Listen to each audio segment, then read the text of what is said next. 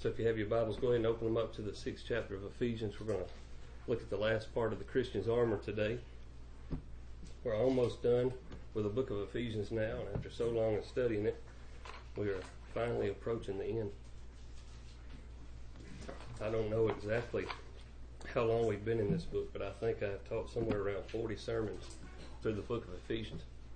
And we're going to look at the last part of the Christian armor today and study it. And I'm about glad I'm done with it. At one time I didn't think I'd live long enough to finish it, so I'm glad that it's coming to an end. But so let's go ahead and read Ephesians chapter 6, verses 10 through 17. Then I'm going to deal with the latter part of verse 17, verse 17b, I guess, and then we'll go from there. It's the sword of the Spirit we'll talk about today. Ephesians chapter 6, starting in verse 10, it says, "Finally be strengthened by the Lord and by his vast strength. Put on the full armor of the Almighty so that you can stand against the tactics of the devil. For our battle is not against flesh and blood, but against the rulers, against the authorities, against the world powers of this darkness, against the spiritual forces of evil in the heavens.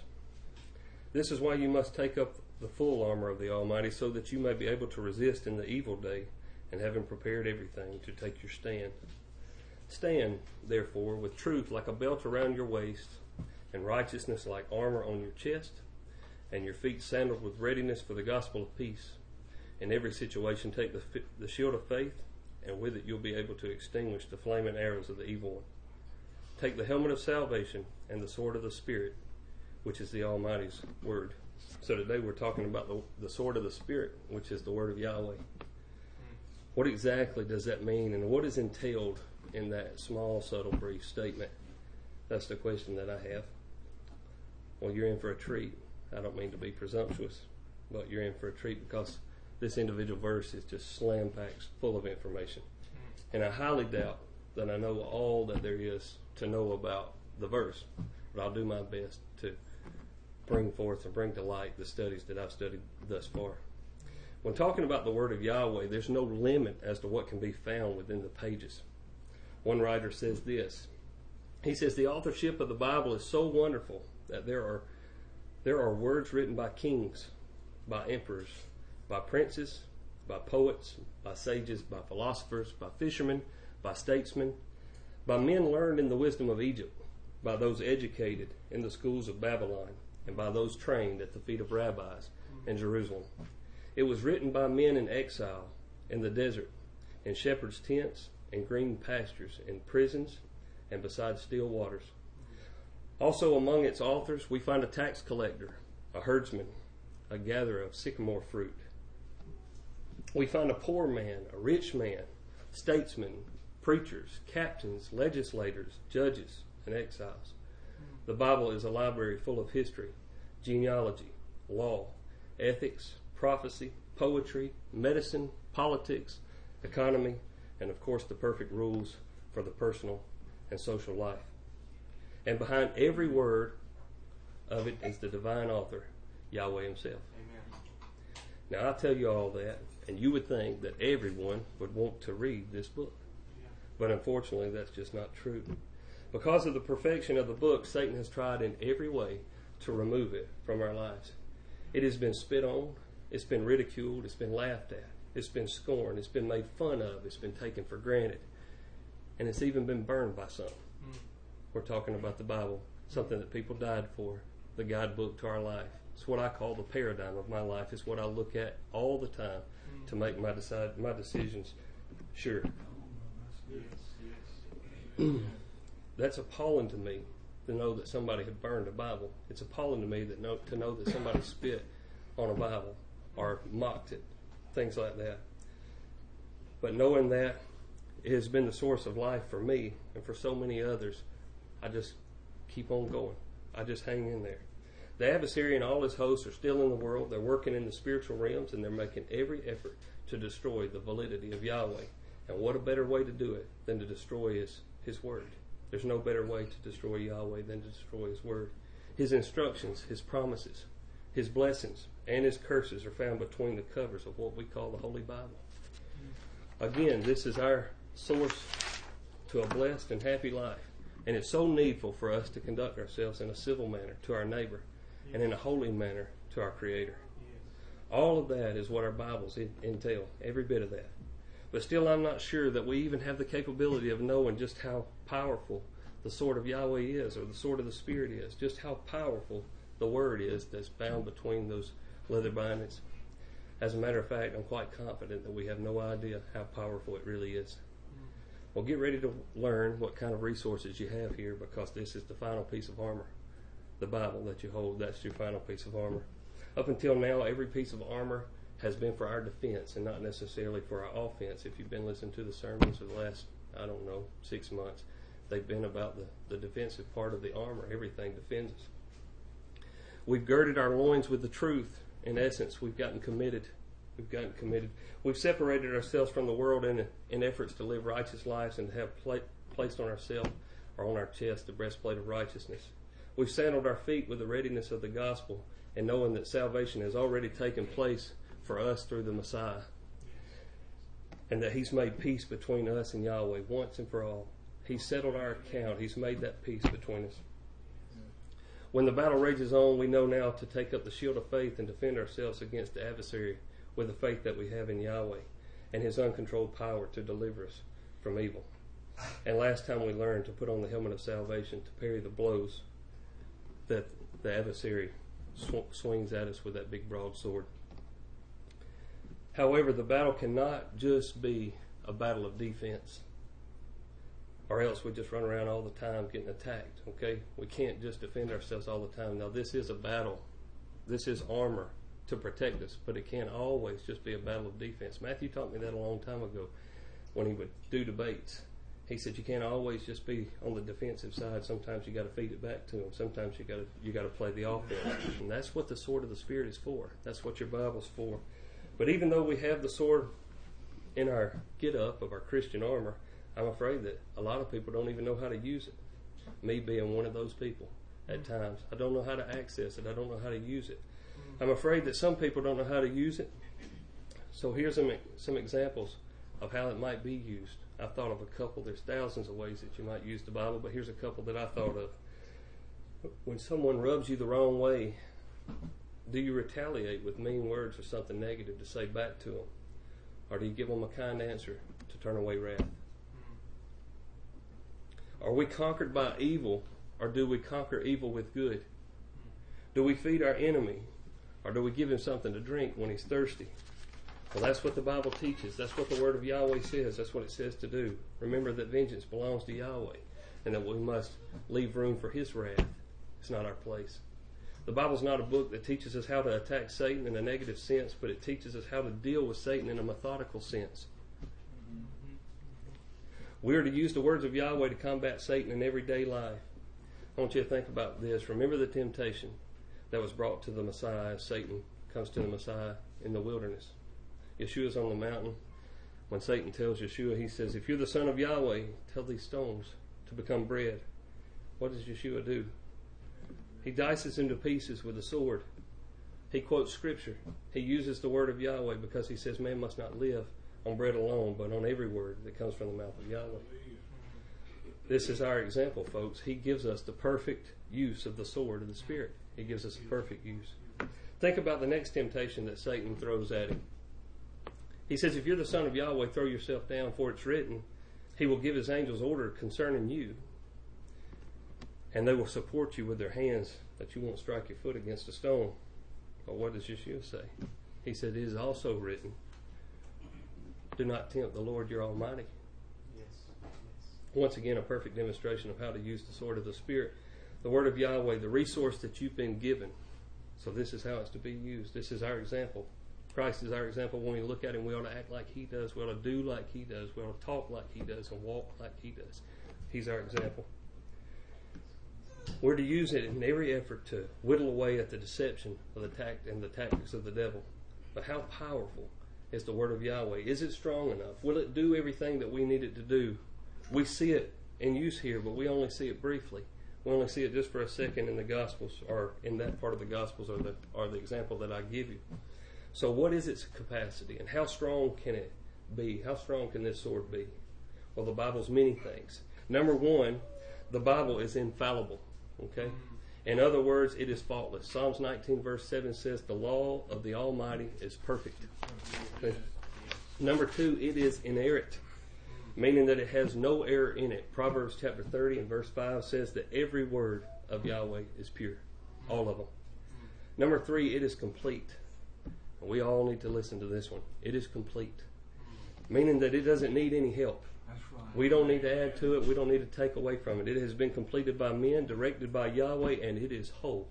Deuteronomy chapter 4 and verse 2 says, you must not add anything to what I command you or take anything away from it, so that you may keep the commands of Yahweh your Almighty that I am giving you. Deuteronomy 12 and verse 32, it says the exact same thing. And Revelation in chapter 22 and verse 18, talking about the prophecy that John was given, he says the same thing there. Yahweh doesn't need our help in composing His Word.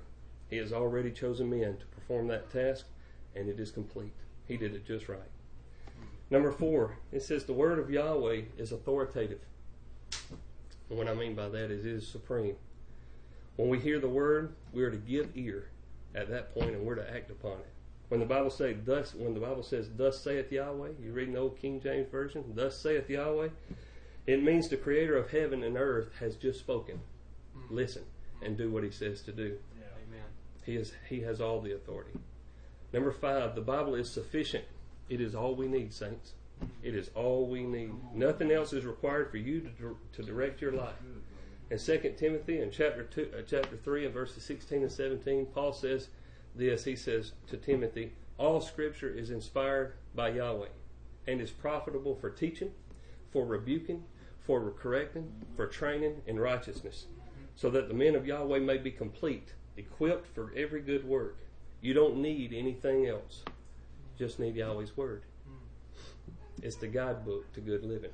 I see those on magazines, Lake Oconee Living, Country Living. This is the guidebook to good living. This is the magazine for good living.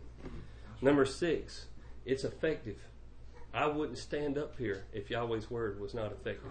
I wouldn't stand here.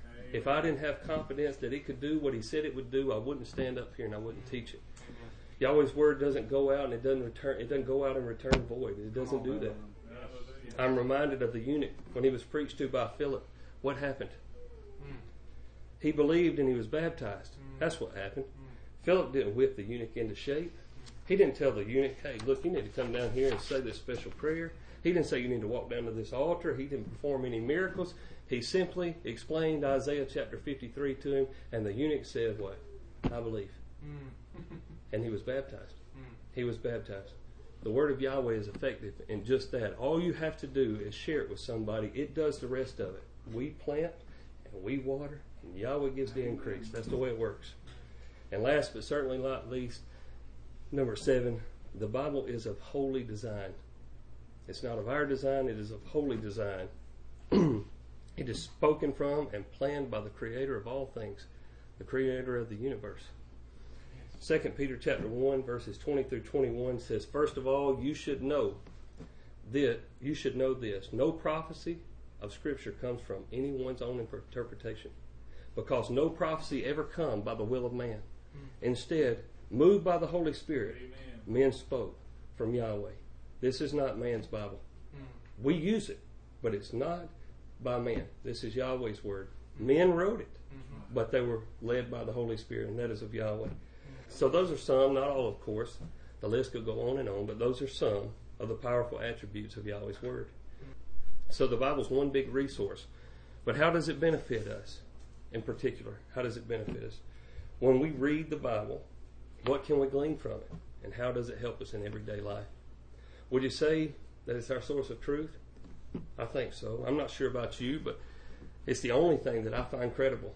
Amen. Only thing that I find credible. You sure can't listen to the news. We don't trust the government. The school books are bogus. You know, what you learn in school, it's a joke.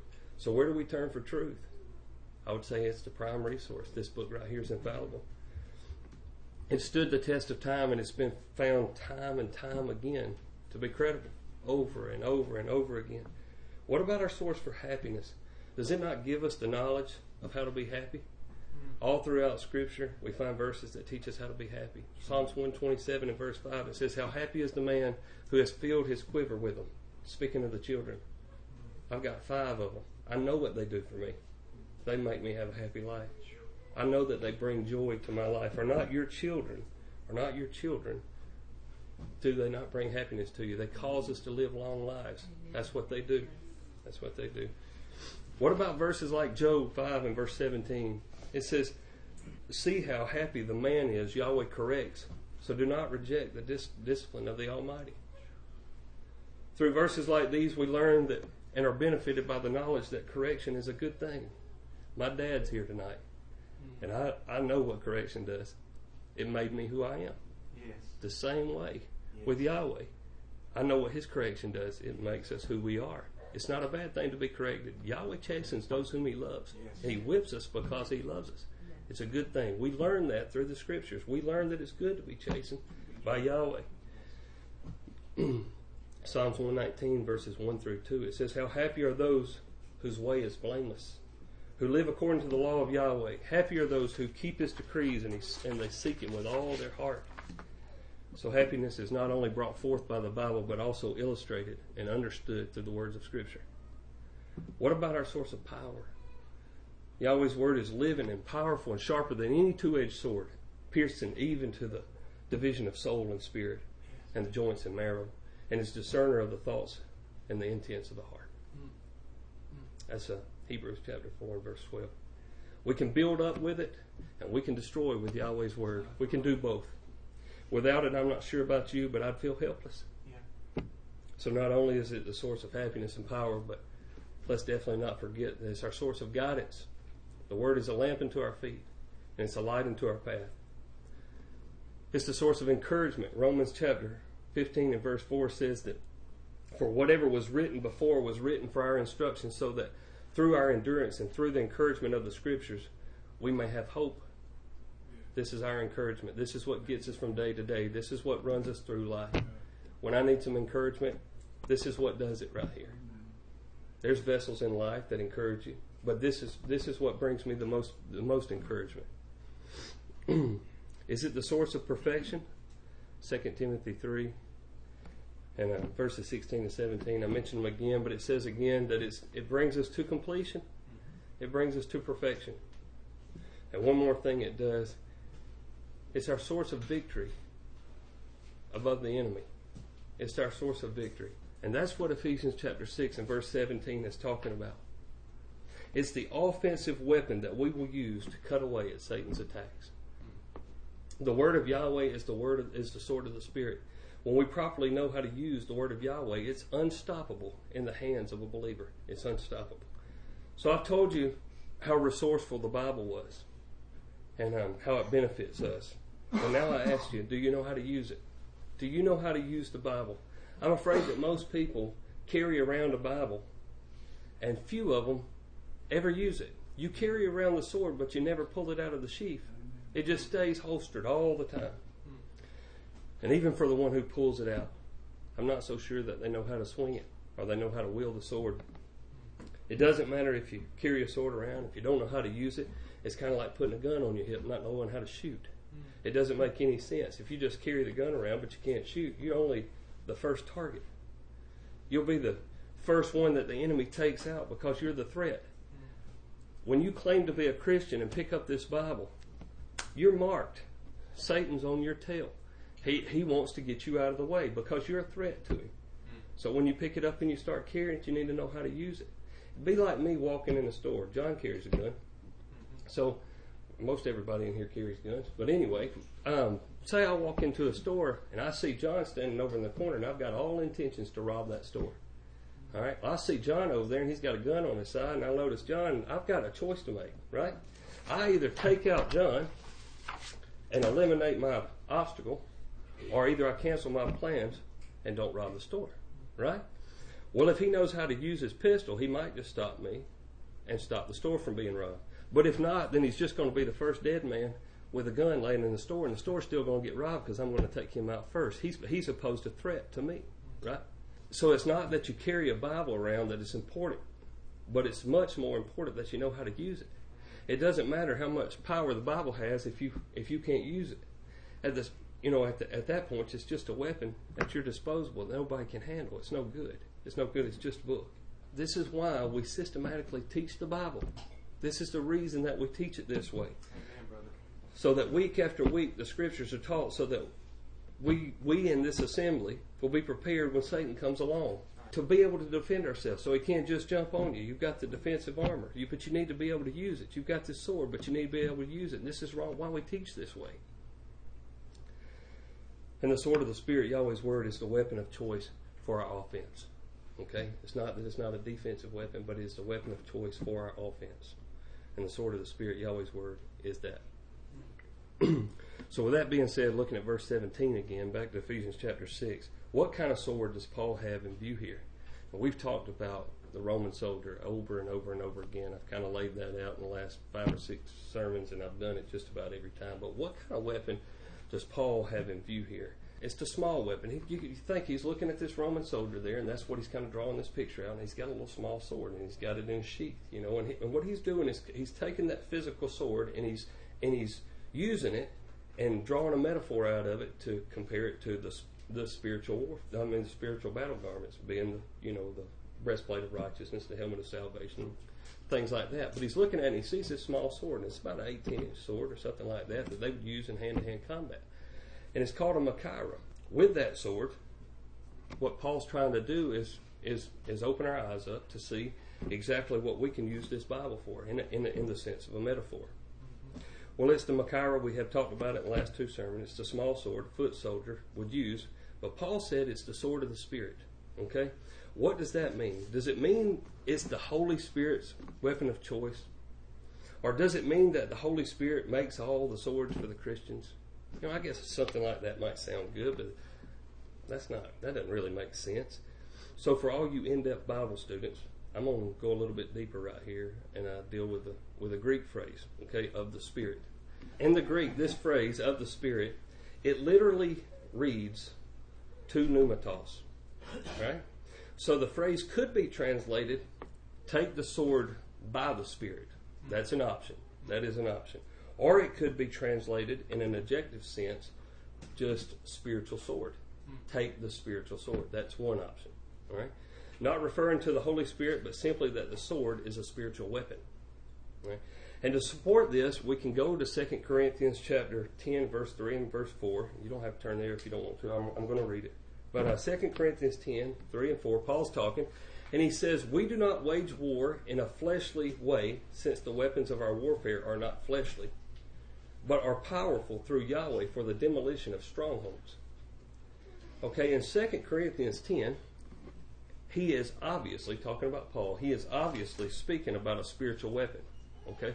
That's the implication in 2 Corinthians 10, right? As for Ephesians 6, does the context that we've been studying throughout the last 5 or 6 months, does that context support a spiritual sword? Well, if we look back at verse 12, we can get some context again. So we go back to verse 12, and it reads like this. It says, for our battle is not against flesh and blood, but against the rulers, against the authorities, against the powers of the darkness, against the spiritual forces of evil in the heavens. So you see, it seems as if it's a spiritual sword. It's used to fight spiritual adversaries. We've got spiritual armor for spiritual adversaries. Satan, his demonic influence, everything that attacks us in a spiritual realm, we use spiritual tools and spiritual armor to protect ourselves. Not that the sword couldn't be given by the Spirit of Yahweh in some way. We could understand it that way. It's not that it couldn't be given by the Spirit of Yahweh. And in some way I think that it may be. But I see all the armor as being spiritual. And so why not the sword being a spiritual tool as well? Okay? So we have a spiritual sword, not one forged in human anvils or tempered by earthly fires, but one that has a divine origin, a powerful, effective sword that is incomparable or matchless in the hands of the trained believer. Now, I've been telling you that this is an offensive weapon throughout the sermon, but how do we use it offensively?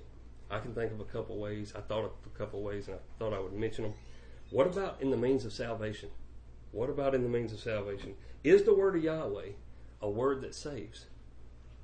I mentioned the eunuch earlier. How was he saved? It was the word of Yahweh. Okay? By the preaching of the word, Philip preached and the eunuch believed. Right? He was saved. That's offensive. What about the law of Yahweh? Or the instructions given to Moses? Do this and do that. Walk this way and walk that way. Are not the commandments not an offensive attack against righteousness? Sure it is. Sure it is. Just yesterday I went into a store, and I've been down at the house. There's a marina down where I live at, and I go in there a lot. I go in there every single day that's not the Sabbath and the new moon, and I get a biscuit there every morning. I've been going in there for 4 years, and I've been wearing tassels for 13 or 14 years, I guess. Well, I walk in this store, and this girl looks at me and she says, "What are those things on your pants?" And I thought, man, I've got bleach on my pants or something. You know, I was looking around, and I've had tassels on forever. I don't ever take them off. Anyway, I said, "Oh, these tassels?" She said, "Yeah, those strings. What are those things for?" So I proceeded to explain Numbers chapter 15 to her. Right. And educated her a little bit. Very mild, very easy. I just explained it to her that I use them to remind me to keep the commandments. To Yahweh told us to tie them on the four corners of our garments, and that's what I wear them for. All right? Well, she looked at me a little silly, but then she said, "That's a great idea." I said, "You go to church?" She said, "I did until 2 or 3 years ago." Long story short, she didn't go to church, but I said, "Hey, I encourage you to pick up your Bible and start reading." I said, "Start right there in Numbers 15, but a good idea just to figure out what these tassels are about. I may be lying to you. Maybe I'm not." You know what? I just kind of left her with that right there. I just used it as a sword, offensive, to plant a seed. I didn't beat her over the head with it. I don't believe that Satan was attacking me by her asking me about my tassels. I wasn't defensive about it. I just simply said, "Hey, look, here you go." So I used it that way. The word of Yahweh is perfect unto salvation. It will deliver people. You don't have to get people buy hot dogs or hamburgers or buy them a puppy or anything like that. All you have to do is share the gospel with them. If they believe it, they can have salvation. It's not some kind of trick. We don't have to step through hoops or walk underneath certain poles or anything like that. We just share the word with them. It's that simple. It's that simple. So in some way, as we wield the sword of Yahweh, or wield the word of Yahweh in an effective way, we're clearing the ground and cutting away the weeds that we may find good soil to cast seeds on, right? May find good soil. Steadily hacking away at Satan's kingdom, prepping the ground that a child of Yahweh may be born one day, all right? Be born by the Spirit. These are examples, just a couple examples of how I think that it can be used offensively. However, a sword is not just an offensive weapon, but it's also a defensive weapon. Not that it is, I've been talking about it being offensive. It is the only offensive weapon in Ephesians chapter 6 in the armor, okay? However, the armor is defensive, so it can be defensive as well, okay? If you've ever seen a movie with two people sword fighting, you would notice that they not only strike at each other, but they also defend each other, okay? And they do that just as much as they try to stick their opponent. So it's with the word of Yahweh that we'll use this word to defend ourselves against the tactics of Satan. As Satan comes to attack you with all of his temptations and his assaults, you can parry the blow of Satan with the word of Yahweh. We see our Lord do this in Matthew 4. We talked about it a little while earlier, but I'll deal with it a little bit deeper now. In the first temptation from Satan to Yeshua on the mountain, he tempts him with food. Okay? I want you to notice what Yeshua says when he responds to Satan. He quotes part of Deuteronomy chapter 8 and verse 3, and he says, "Man must not live on bread alone, but every word that comes from the mouth of Yahweh." I hope you notice that the verse that he battles Satan with has exactly to do with the temptation that is given. Okay? Yeshua was hungry. Satan says, "Turn these stones into bread." He says, "I don't need any bread." Man don't live on bread alone, but every word that comes from the mouth of Yahweh. He deals specifically with what Satan says with a verse that specifically dealt with that. Okay? Good point. So Satan carries him, if we look at the second temptation, Satan carries him to the holy city and he stands him up on the pinnacle or the highest point. And he tells Yeshua, "Throw yourself down, for it's written that he will give his angels orders concerning you, and they will support you." Right? All right. What does Yeshua say? Is it not also written, "Do not test Yahweh your Elohim"? Yes. This time, He quotes Deuteronomy chapter 6 and verse 16. Notice again, he deals with the issue with exact scripture. All right, the third time Satan comes to him and he on the mountain, and he takes him to the top of the mountain, and he says, look at all those kingdoms down there. Look at the kingdoms of the world and all their splendor, and if you'll just bow down to me, I'll give you everything that's there. You can have it all. And what does Yeshua say this time? He quotes the scripture. The devil offers him idolatry, and Yeshua quotes a verse dealing with idolatry. Get behind me, Satan, is what he says first. Get behind me, Satan, or go away. For it is written, Yahweh, you're almighty. We'll serve him only. Yes. Right? Yes. Well, that's Deuteronomy 6 and verse 13. I hope you see the scriptures here are dealing exactly with the problem at hand. Yes. He uses the Machaira of the word, the sword of the word, and he uses it precisely to deal exactly with the temptation that Satan shoots at him every time. So I ask you today, can you wield the sword of the Spirit? Do you know the Bible good enough to defend yourself with it? Do you know it good enough? Guys, listen to me. It doesn't matter if you own Lifeway Christian Bookstore. I don't care if you got a tractor trailer full of Bibles. It doesn't matter how many you got. If you don't know what's in them and you don't know how to use them, you won't be effective with them, and they're a waste of time. You might as well just leave it on the dash of the truck and let it fade in the sun if you're not going to read it. It's no good. It won't do you any good. It won't do you any good. Now look, you guys, stay with me. I'm going to go one step further in this. I want you to look at the end of verse 17. It says, the sword of the Spirit is the word of the Almighty. Well, that term, word, here is not the Greek word logos, for you Greek students. All right?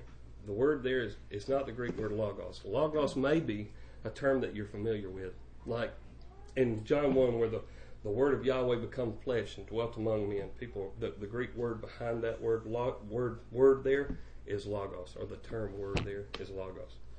And you may be familiar with that. However, the Greek word logos is a general term speaking of the entirety of Yahweh's word. Okay, everything bound between the book, right there.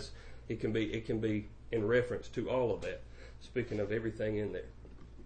The Greek word here in Ephesians chapter 6 and verse 17 that's represented is the Greek word rhema.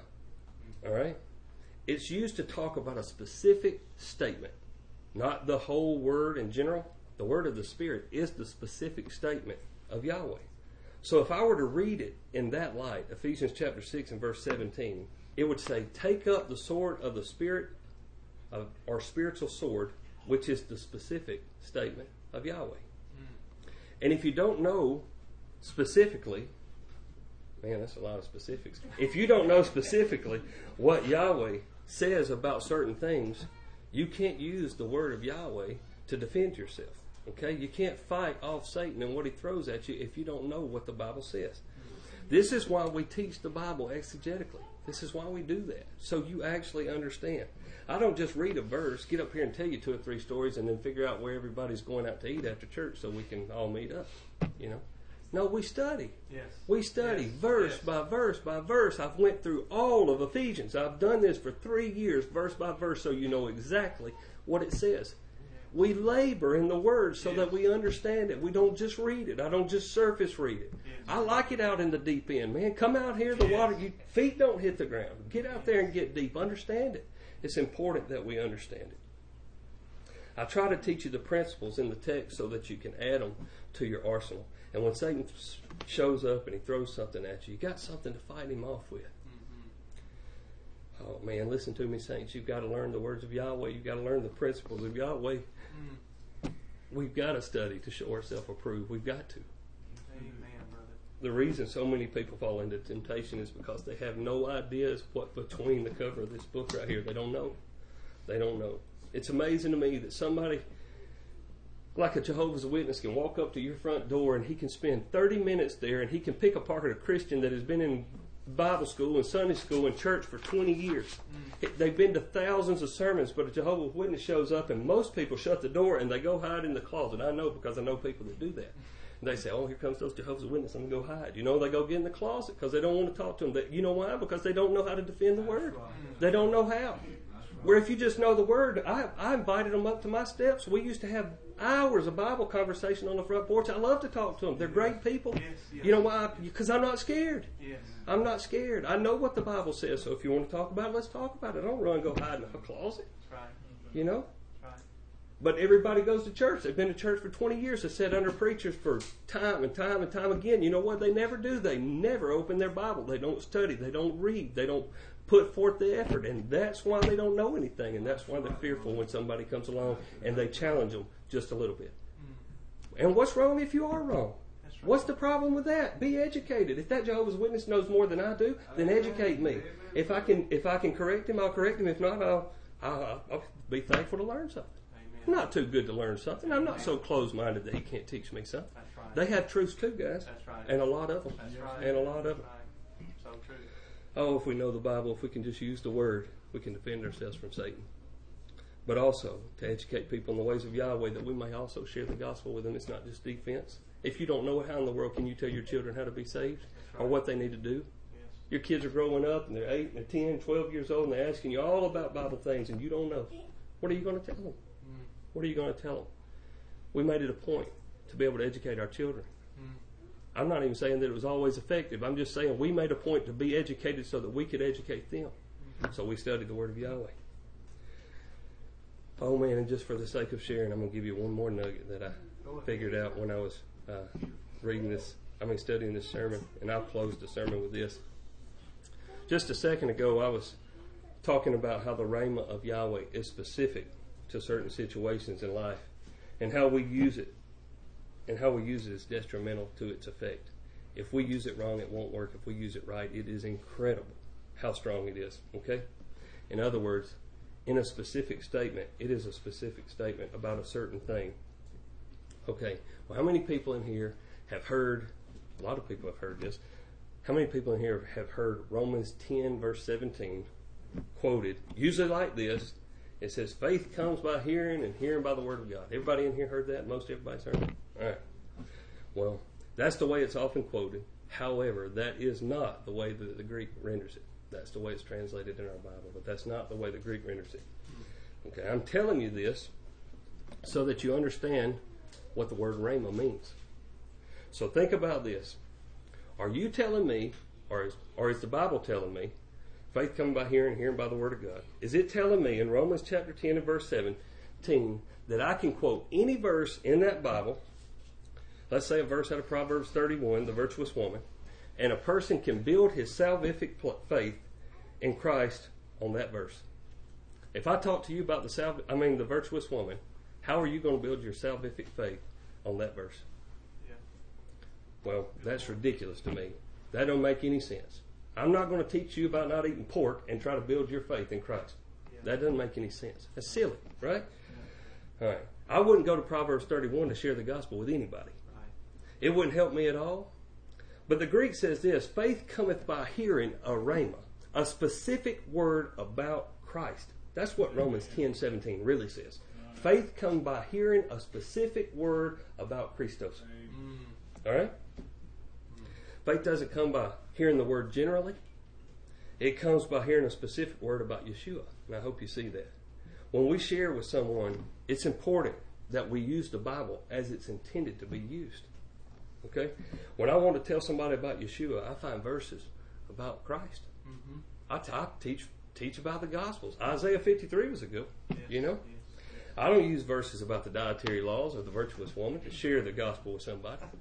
That's not going to do them any good. I'm not sharing the gospel with them. I can teach them all about the dietary laws and the virtuous woman because those are important. Sure. But I'm not trying to share the gospel with them at that point. Right. I'm trying to show them where they're in error at that point and why they need a gospel. If I'm talking about those kind of things, I use a specific verse that deals with a specific topic. I use the Rhema. When Philip witnessed to the eunuch, he didn't read Proverbs 31, did he? No, he used Isaiah 53, verses 7 and 8 to be exact. Yeah. Folks, in order to share the Word of Yahweh with someone, you've got to know the Word of Yahweh. You've got to know it. And we need to know it well enough that it's second nature to us. We used to do this, or Matthew and I did, or he used to do it a lot more than I did. I'm not nearly as well versed as he is in the Scriptures, but I would just say something in general, and everything that comes out of his mouth is a response, from the Bible. And some people might say, all right, look, you're so spiritually minded that you ain't no heavenly good or no earthly good. But that's the way that you learn it. If you learn to talk through the scriptures, it's the way that you learn it. Every time somebody mentions something to you, quote them something about scripture, it might get old after a little while, but it's the way that you can learn the Bible. So the way that we learn it is to study it daily. We do it every day. We get up in the morning, we open our Bible, and we study it. We learn it. We learn it. We're not going to be able to plead one day. We're not going to be able to plead in front of Yahweh and say, you know what? I couldn't understand those big words, Yahweh. I didn't have time. Man, I was busy, and man, my guys, they weren't doing what they're supposed to do. I had to go to the job. I'm not going to be able to say that. I'm not going to be able to say I had to take my kids to a ball game. Or, we were busy cooking. I'm not going to be able to say that. Why? Why don't we read? You know why we don't read? It's because it's not our priority. If, like Matthew said the other day, if you want to know, you'll know. Jerry said it 2 or 3 sermons ago. He said, you will read as much as you want to read. You will learn as much as you want to learn. You will fast as much as you want to fast. And you'll eat as much as you want to eat. I guarantee you, when all of us get ready to go on vacation, nothing gets in the way. Nothing gets in the way. We manage to get our bags packed. We book all the daggone plane tickets. We get the trip lined up. I know my wife does because we go on a lot of vacations. And I'm telling you, she don't miss a beat. Throw the Bible in the mix of that. It's like, poof, you know what I mean? We've got to figure out what's most important to us. Yeah. Is it the most important to us? Yes. Do you get up every day and that be your most important thing? Are you thinking about your hobby? I could ask anybody in here, what's your hobby? And I guarantee you, everybody in here, unless the Bible is your hobby, everybody in here puts more time in their hobby than they do in that book right there. I may be the only one that does that, but I doubt it. I doubt it. I doubt it. We just have to get committed to Yahweh. Look, Tyndale, he's the one that got us our English translation of the Bible. Okay, that's how they come about. Tyndale says this. He says, the way that you make people strong is you give them the knowledge of the Word of God or the Word of Yahweh. That's how you make people strong. Wow. It was precisely that dedication to Yahweh's Word right there that led to the accurate translations of the Bible that you have in your hand and that I'm reading up here. That dedication, he was that dedicated. He was so bent on making sure that every plowboy and every farmer had a Bible that he could read. He was so dedicated that we have Bibles today in the English translation. Yes. The Puritans that fought to keep this country founded on Christianity, that went through all that, those people right there, and before them, the Protestants that went ahead of us, the great reformers like Martin Luther and the like, all those people that blazed the trails ahead of us, they felt the pains and the toils and all that stuff, but they were dedicated to that word right there. Those are the people that we ought to be thankful. You be thankful that Yahweh put people in place like that. The prophets of old and the people that helped us get the Bibles and stuff, you be thankful because those are the people that deserve some recognition for what we do today. We take it for granted and we shouldn't take it for granted. That's right. We shouldn't take it for granted at all. Let's not take their labor in vain and leave it folded up on a coffee table and let it collect dust. Leave it sitting under a pew in front of you and look at it while you're sitting in here. Come on, guys. Man, you get up here and you work and you labor all week and you write sermons and you get up here and you teach and who listens? Who listens? Listen. It's not hard. I'm dumb. I'm the dumbest person in here and I can read this book. You can read it. Take it home with you. Open it. Learn it. This is Yahweh's Word. It's not mine. I didn't bring it up here. Yahweh wrote this. He gave His only Son for you. You can't read His book and learn to be like Him. It's not hard. It's not hard. Like I said, I'm the dumbest one in here probably. I don't read good. I don't study good. I didn't make great grades in school. I didn't go to college. But I'm not too dumb that I can't read and learn if I try hard enough. Put forth the effort. Put forth the effort. If you have a Bible, don't neglect to read it. If you don't have a Bible, I don't want you to get mine because I got all my notes in it. But if you'll come up to me afterwards, I'll find you a Bible. We'll dig one out of the back or something like that. I'll find one underneath one of these pews. I guarantee you, every man and every woman in here will give you a Bible. All you got to do is ask for one if you don't have one. This is what Yahweh gave us. This is the sword. It's the only offensive weapon you got. When Satan comes, all you can do is defend him. You can defend him. And how are you going to do it if you don't know His Word? So take up your sword. Learn how to maneuver with it. Precision. Learn how to maneuver with it precisely. So that you might protect yourself from Satan. And at the same time, maybe we'll be able to share the gospel and show somebody the way to Yahweh.